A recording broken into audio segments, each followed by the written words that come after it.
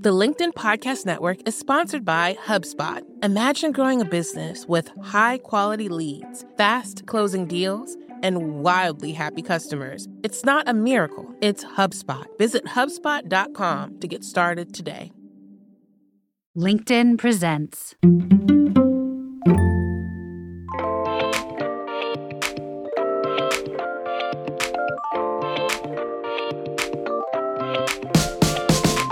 Welcome to Brown Table Talk. I am DC Marshall, founder and CEO of Diverse and Engaged and Wall Street Alum, as well as top WBE CEOs.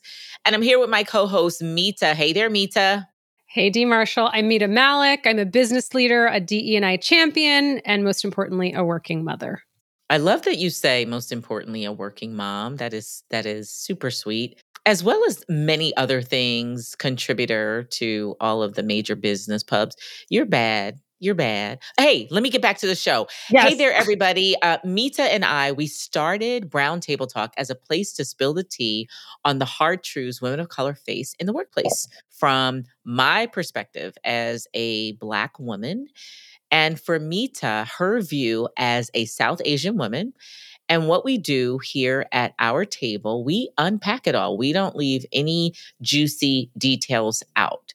And then we provide you with tips that you need, not on how to survive in the workplace, but how to thrive in organizations. So Mita, what are we talking about on today's show?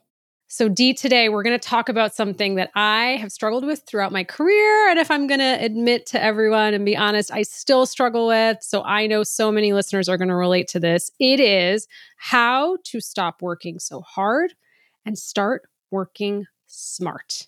And it is something that I continue to struggle with. I can't wait to hear Dee's feedback on this. And let's get into it. Awesome. I love this concept of working smart versus working hard. So this is my thing. This is my zhuzh right here. And actually, it's strategy for high performers. So how did this show up for you? Well, it starts with once upon a time. That's going to be my new thing. Once upon a time. Once upon a time, when I was a spring chicken, a marketer starting her career. One of the things that marketers do when you're rising the ranks, it's the P&L, right? Understanding the numbers, that's like groundwork. And forecasting is huge, D. You've got to figure out how much of what you're shipping, whether it's bottles of shampoo or tubes of toothpaste. And so every month, there would be a forecasting meeting.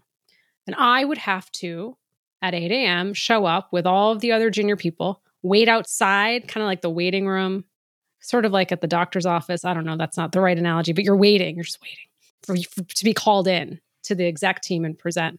And you're really only presenting for 20 minutes. D, I will tell you, the night before that presentation and the days leading up to it, but that night before, routinely, I was in the office till 11 to midnight, preparing. I would then go home, have a little cup of coffee, and then I would be preparing some more. I probably would average maybe 3 hours of sleep before I showed up to do the presentation because I wanted to be prepared, right? Over prepared. And what happened one time is that when I was presenting at this meeting, I had prepared so much and slept so little, I was like a deer in the headlights. The VP was asking me questions. I just stood there. I didn't even know what she was saying. I couldn't understand. My brain couldn't process. And that was like a huge career fail. I still remember it. Some of my closest friends who were there still remember that moment from years ago because I just couldn't even process what she was saying because I had been having so many cups of coffee trying to prepare for this thing. And then I show up and in that moment that matters, I fizzle.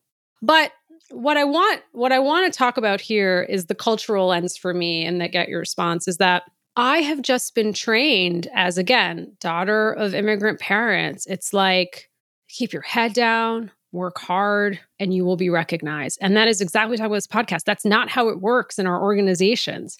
And this idea of constantly working. It's like we're back in the third grade and I'm chasing the extra credit. There's no extra credit in corporate America, is there?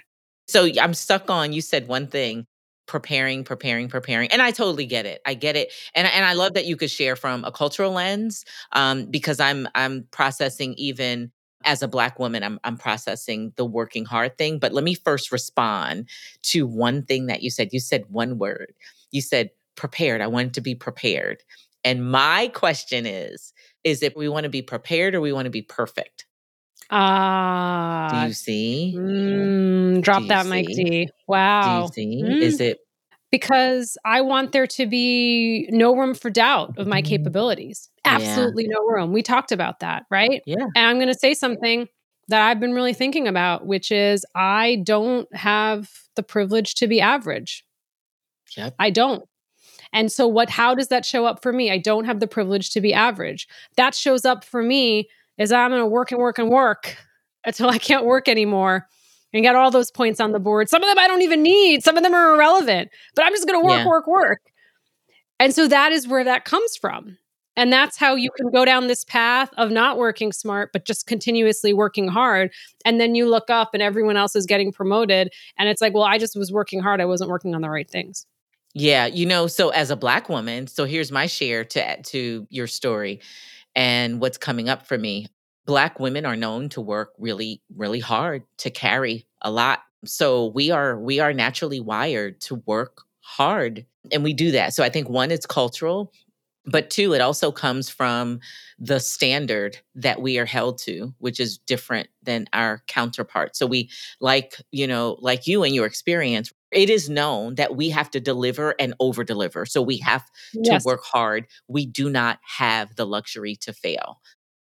And we do not have the luxury to be subpar. We don't have subpar performance, which is, in fact, I just thought about this. There's a stat that, Black women are the most educated in the US. We have the highest number, the highest rate of, college degrees. And it's because we know that we need to come up with Yes. more than.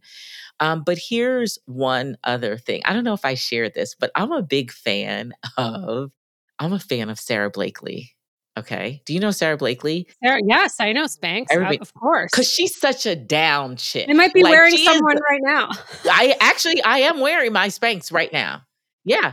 But she is when I tell you I love her, because she's so real. Like I have never, well, anyway, Yeah. but let me just give context for you and your standard, me and my standard as a Black woman, and then the Sarah Blakely standard. Mhm. You know how she became a billionaire? By the way, everybody, Sarah Blakely is the founder of Spanx, right? But you know how she became a billionaire? And I was floored by this. It's that she had permission to fail. When she was a kid, her dad would ask her and her brother every day at the dinner table, "Kids, what did you fail at today?" I know everybody is falling out right now. Exactly. When I heard that, I almost died. She said if they didn't have anything to say they failed at, like if they didn't have any feedback for him, he was like, "You're not trying hard enough." And so he gave them permission to fail. But Sarah Blakely is a white woman, okay?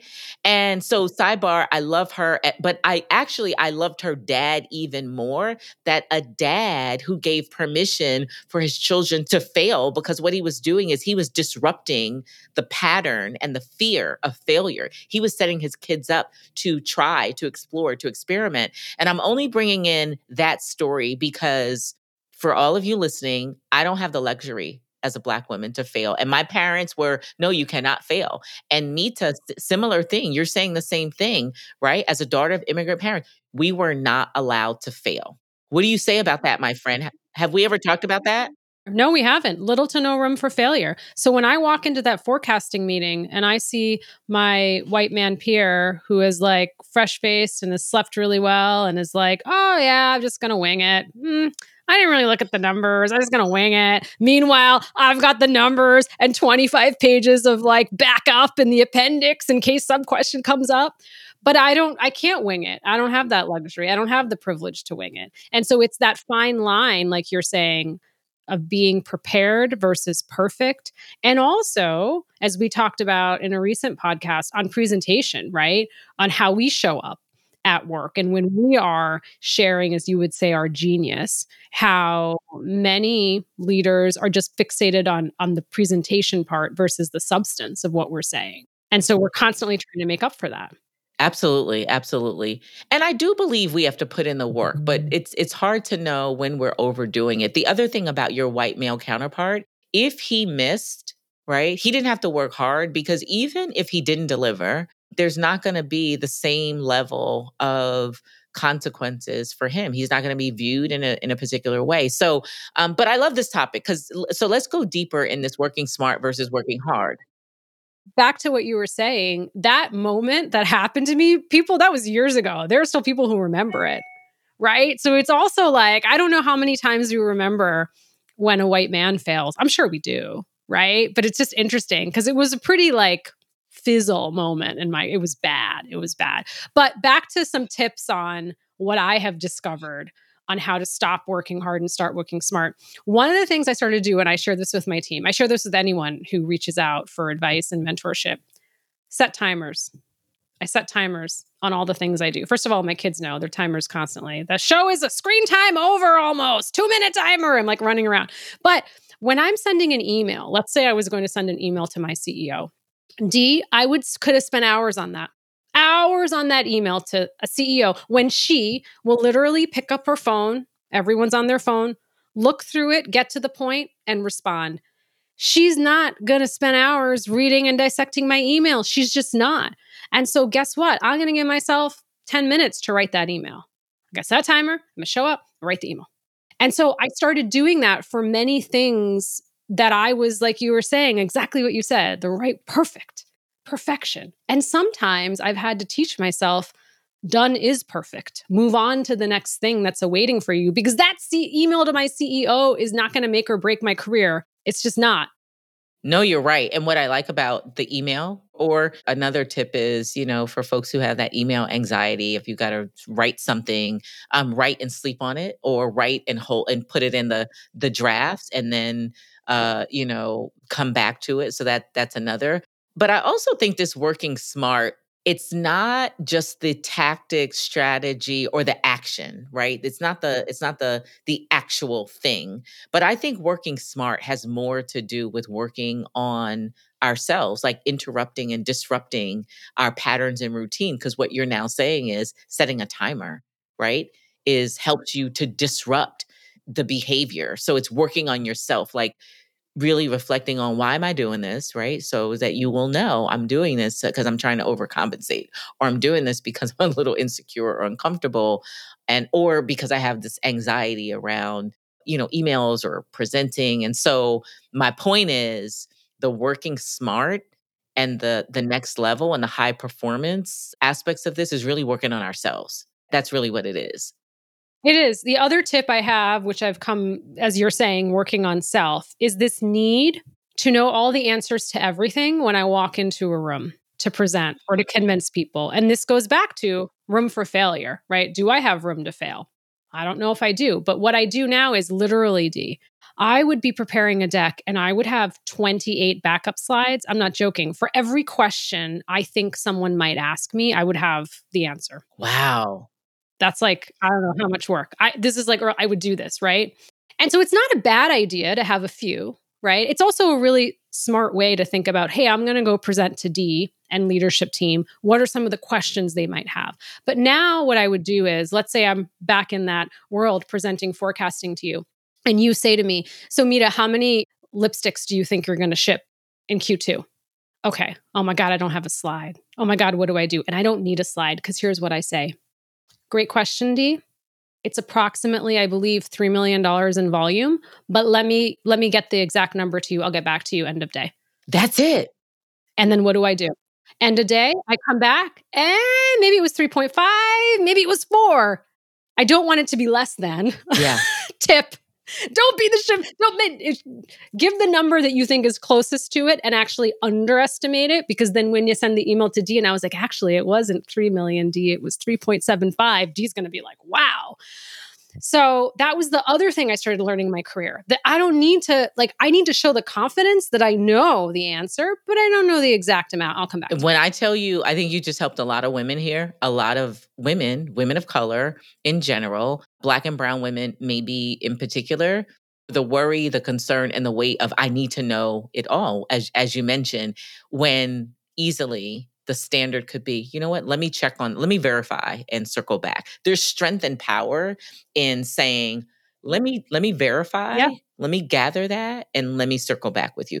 There's strength in that. So I love that you gave that. I love that you gave that, because I'm telling you, people think they need all the answers in the presentation. And guess what? Our mind, our brain is not a holding container. It's a processing plant, okay? Let me say that again.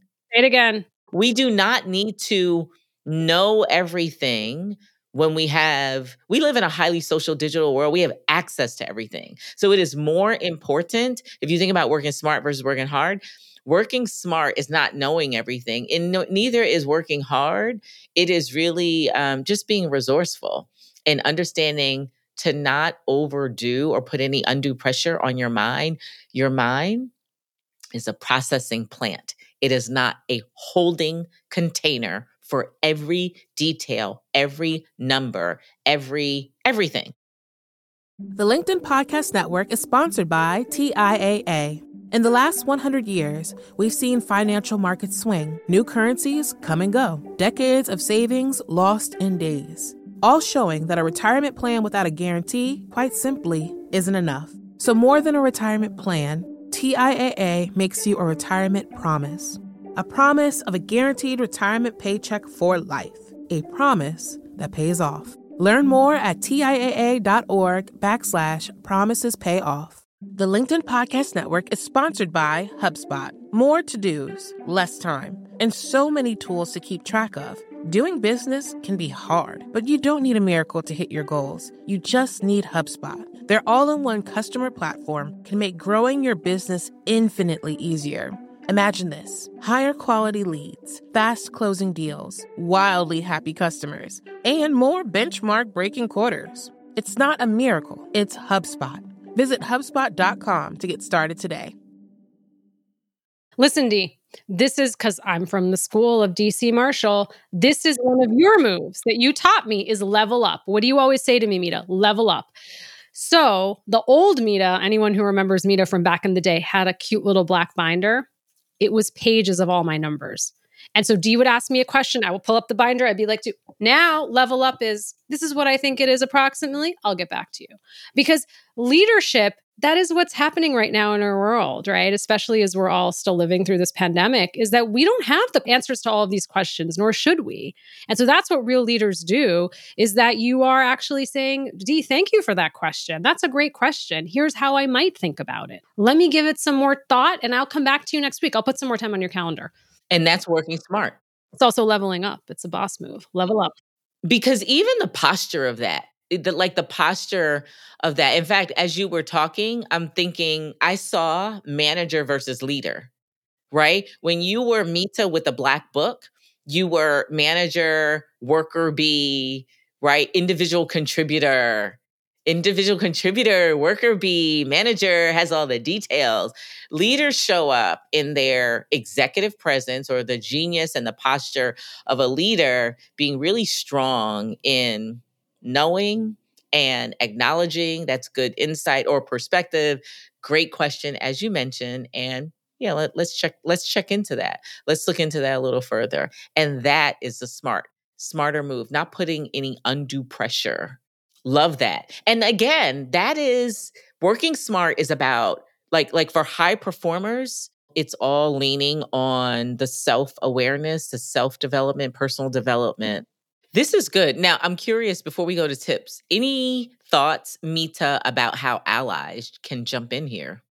Yeah, that's a great question, Dee. And one of the things an ally did for me early in my career, which I now pay it forward, is that whenever I would get a key initiative or key project, you all know me by now from what I just shared in the podcast. It's like, okay, Dee just gave me this project. Head down, start working.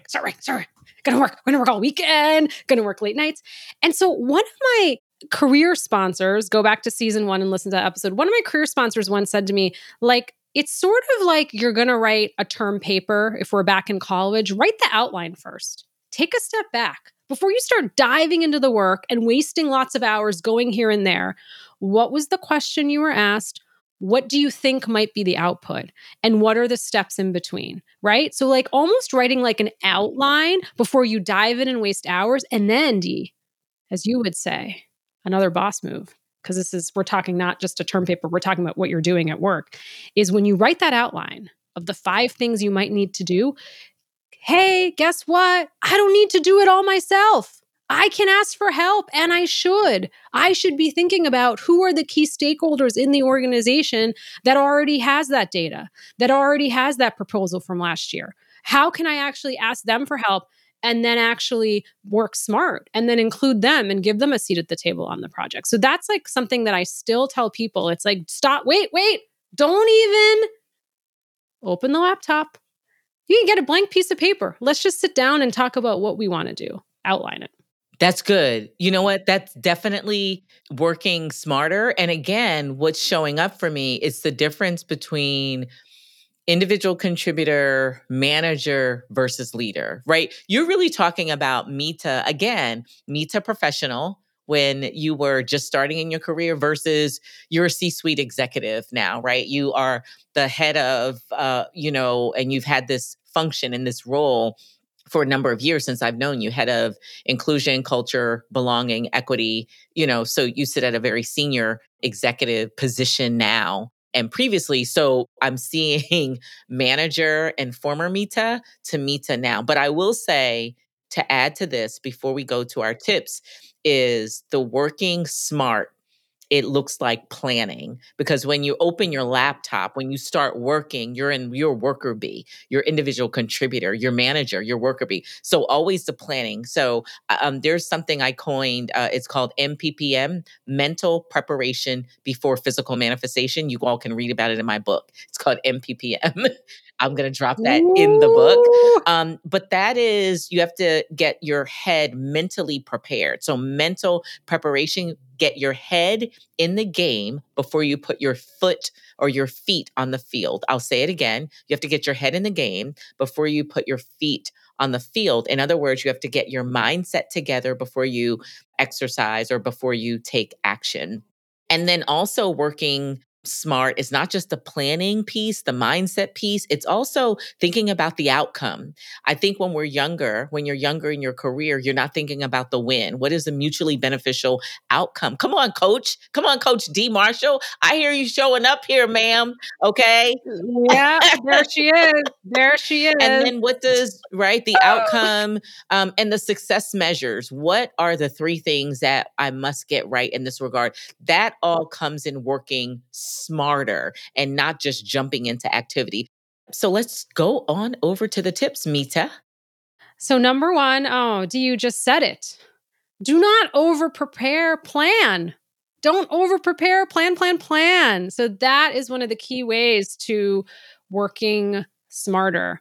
And number 2, just my personal favorite tip is set timers. Set timers on things. That's what I do now, because you can gauge in terms of prioritizing what you can be really quick about versus what you need to spend more time on. D, what's the drop mic for 3? I love number 3, but I also love dry runs. On your tip number 2, set timers and minimum for dry runs. No more than 3 dry runs are necessary. Tip number 3, sometimes perfect is done. Perfect is done. Let's cancel perfection and work towards excellence. Always, always, always thinking about excellence and knowing you are good enough. You are great. You are wonderful, and you are amazing. Well, with that, you always have to drop the mic at the end. I love it. Thank you so much, everyone, for listening. Dee and I appreciate you. Please give us a listen, a like, a share, spread the word with your communities, and we'll see you next time at the Brown Table Talk. Side effects of listening to Brown Table Talk may include allies unleashed, getting paid more, and a dose of badassery all the way around. More at www.browntabletalkpodcast.com.